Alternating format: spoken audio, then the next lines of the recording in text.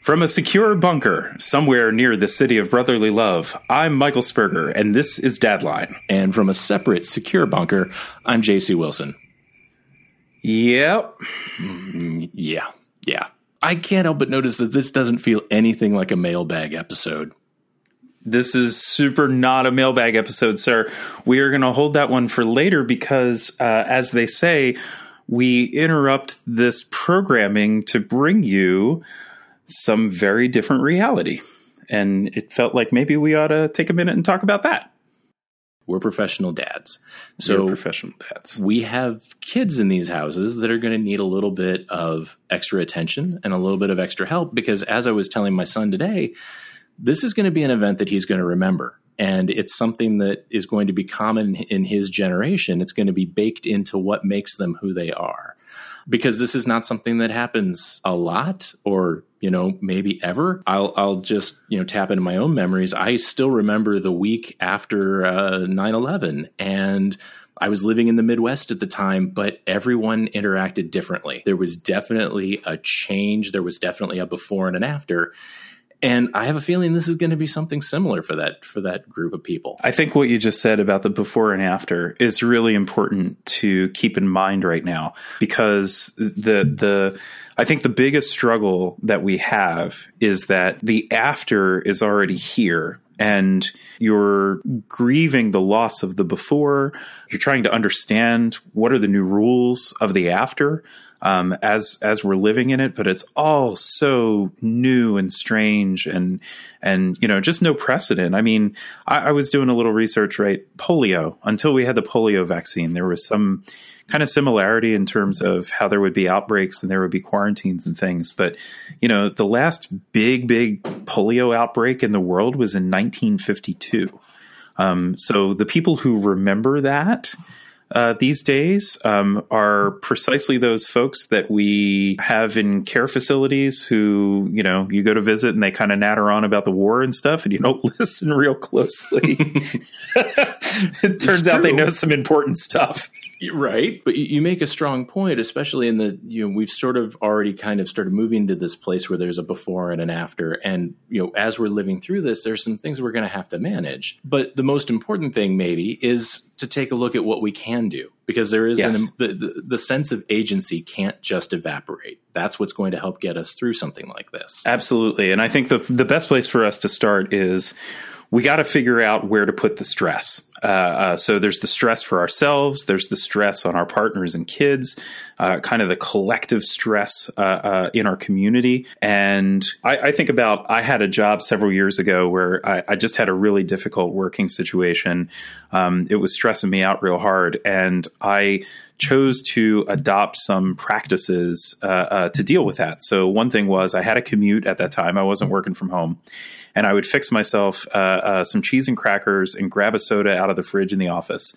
And I would go sit in my car at the end of the workday before I started driving home. And I would listen to stand-up comedy for 10 minutes. So I'd have my drink and I'd have my snack and I would, listen to something funny for 10 minutes before I even started driving so that I could use that drive time, first off, not to murder people with my car, also to make that transition to home.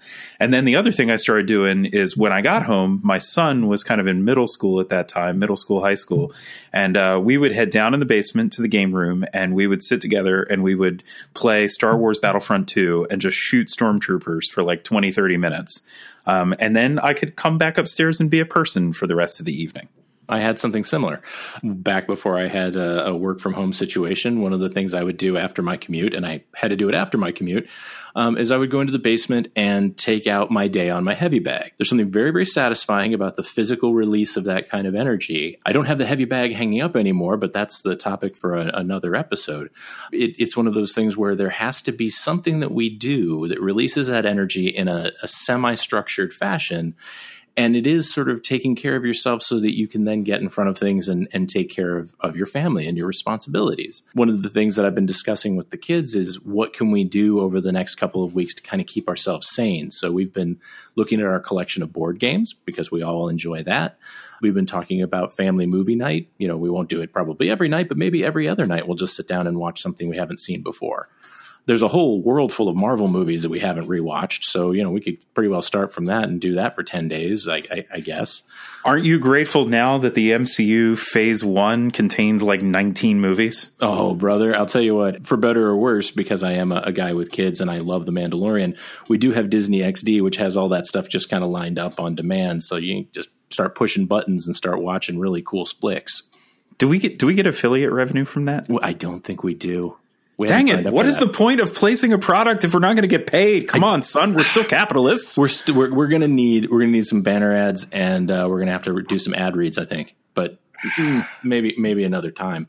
In a moment when we come back. But first, a message from our sponsors. No, no, not on this. No. Anyway.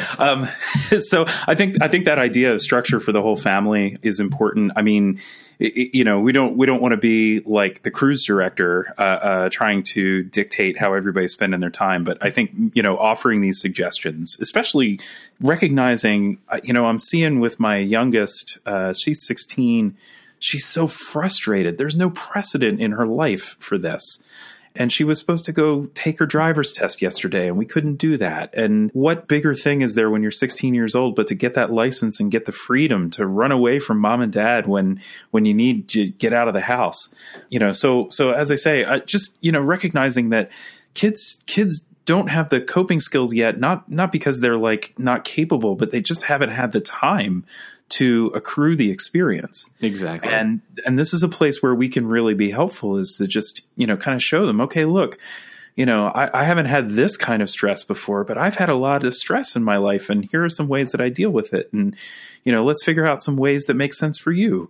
Maybe getting out, the Warhammer set and building the My Little Pony army is an appropriate and healthy family choice. I think making a My Little Pony army is always an appropriate choice.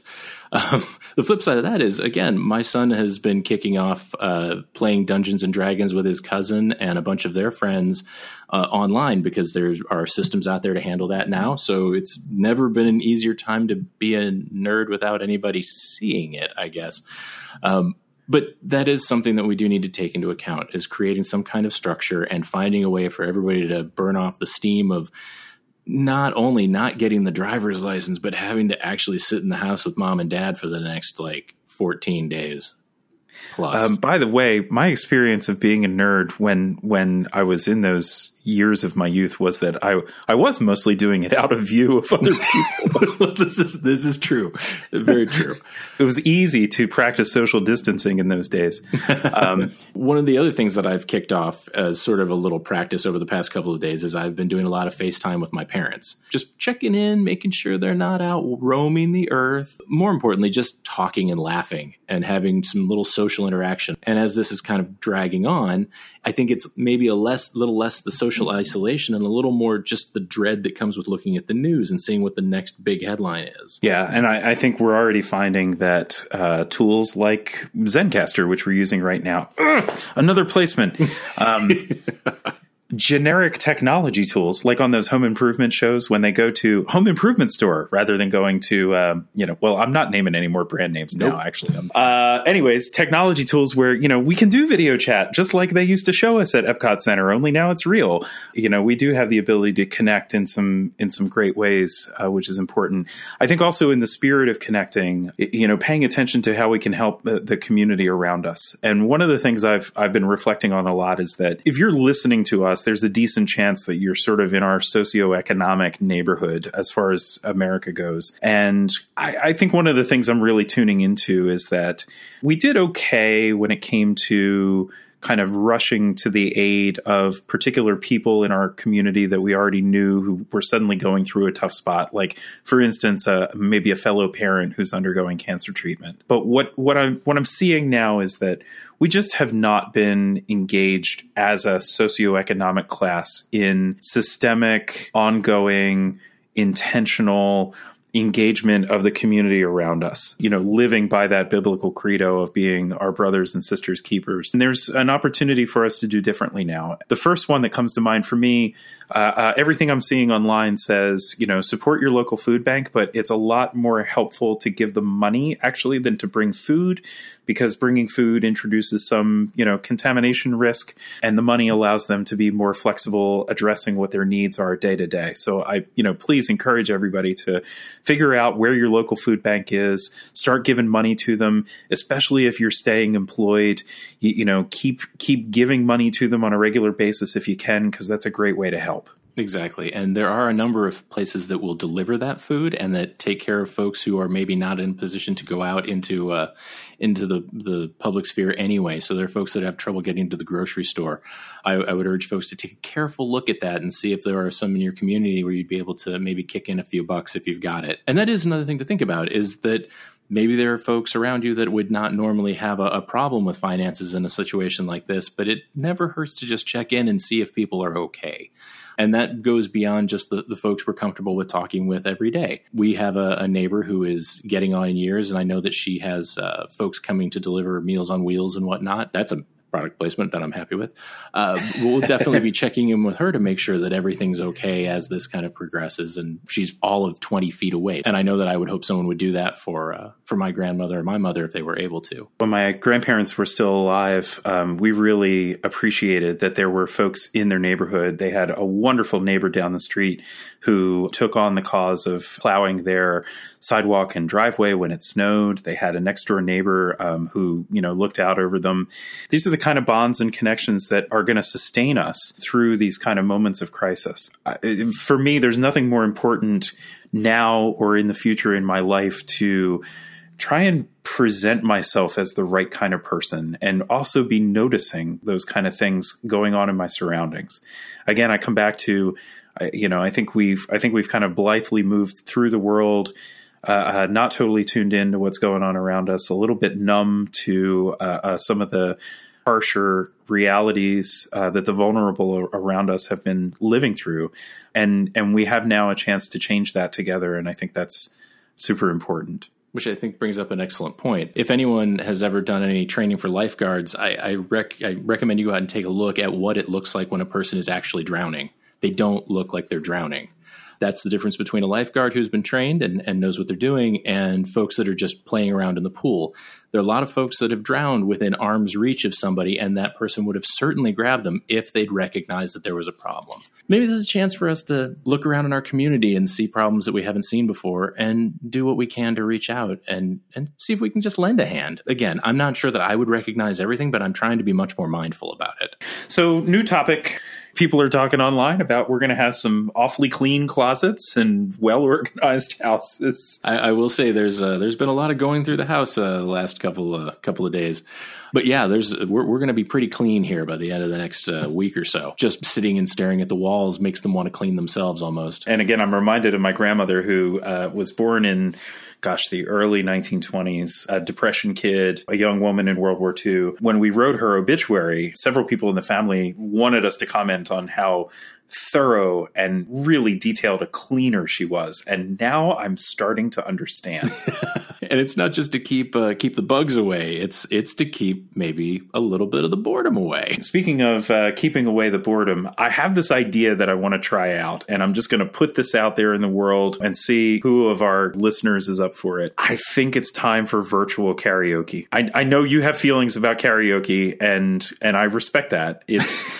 It's good, clean fun, JC. It's good, clean fun. I don't know that good, clean, or fun can be applied to it, but I will admit that I don't want to yuck anybody else's yum. But virtual karaoke. Michael, let me ask you a quick question. In your baby, you got what I need. Will you say he's just a friend? I'll be back. Say he's just oh baby you. So are you feeling it? Are you feeling it? No. How often do you use your camera on your laptop for meetings at work, Michael? How often? I used it more this last week actually because some of my team are pretty steady office people, and I was sensitive to how jarring it is suddenly to be on the laptop from your house. I actually started using the camera, and I didn't much before. And by the end of the week, I said to the team, look, let's just talk about this openly. I think it would be great if we were camera optional, but welcome. People should feel comfortable turning them on if they want to. If they don't feel comfortable turning it on, they shouldn't feel obliged. I certainly have days where I roll out of bed and take the first call in my pajamas, and I'm pretty scrappy. I don't feel like, being on camera.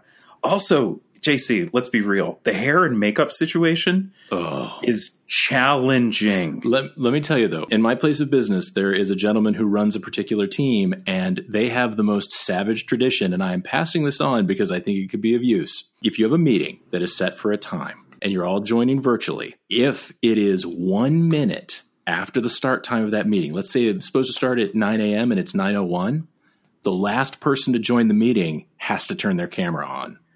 What? Yes. Now, I was exposed to this week for the first time, and this happened, and I was not expecting it. And they all seemed to have a very, very good time with it. At the same time, we're right back to Lord of the Flies.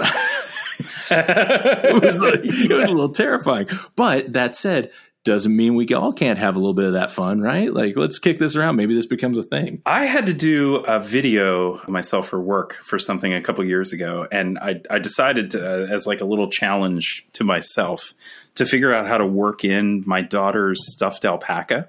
Ooh. And just as you're saying this, I think there's a clear opportunity. First off, the stuffed alpaca could be on screen instead of me. I can be off camera and the stuffed alpaca can be out there. Fred Rogers with the puppets style. Obviously, another direction to go is costumes. So I could show up for a conference call looking like a Minion or Jason from the Halloween movies.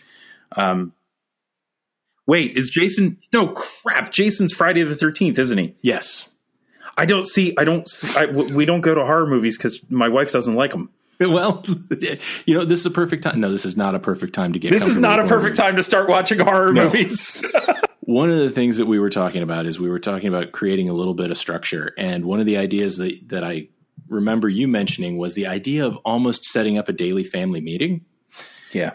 One of the things we do in our house is, without fail, we all eat dinner together at the same time. We all sit down. We've got these crazy activity schedules, but we always make sure that we all sit down and eat together, and we have the conversation, and we say, what was your best thing today? What was your worst thing today? And it kind of discharges a little bit of that stress, and it introduces a little bit of camaraderie almost, just a way for us to catch up and kind of achieve some sort of baseline before we start to wind things down for the day, or on activity nights, ramp them up again and then try to bring it all back together. First off, if you call it a meeting, you will have mutiny in the family. Yes.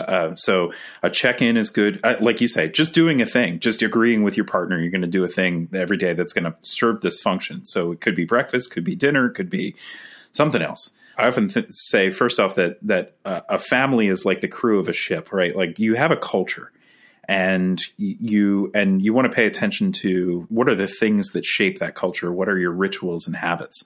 So that's something to think about right now. There's a chance to form something or strengthen something. The other thing about the younger kids, I think it's important to remember that younger kids are like emotional weather vanes in the house.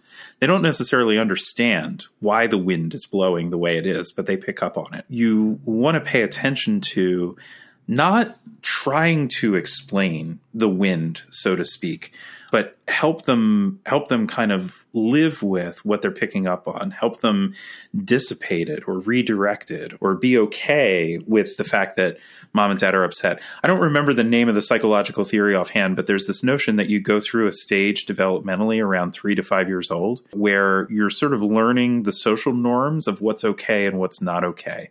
And the big thing that trips people up as parents in that stage is that parents often unintentionally signal to their kids that certain feelings are not okay. So some families, it's not okay to be angry. In some families, it's not okay to be sad. In some families, it's not okay to be vulnerable. And so kids internalize those lessons. They grow up with them. Sometimes you realize as an adult that you still have that inside you. And I always kind of feel like as a parent, you can really get inside your own head with this stuff, and that's not healthy.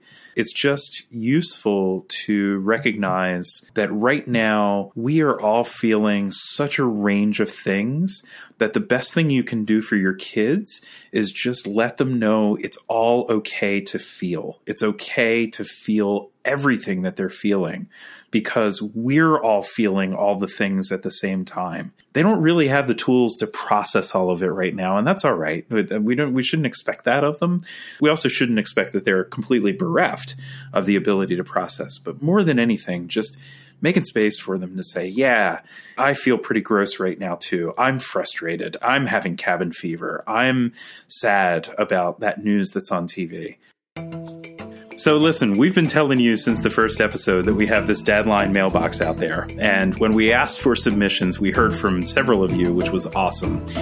Now is your time. We definitely want to hear about how you're coping, what you're doing to stay connected to your friends, family, loved ones, community, and how we're going to get through this together. So please give us a call. The number is 412-684-DADS. That's +1 412-684-3237. Those calls are going to a secure, decontaminated, antiviral mailbox in deepest, darkest Pennsylvania, and we will retrieve them wearing our Homer Simpson nuclear gloves.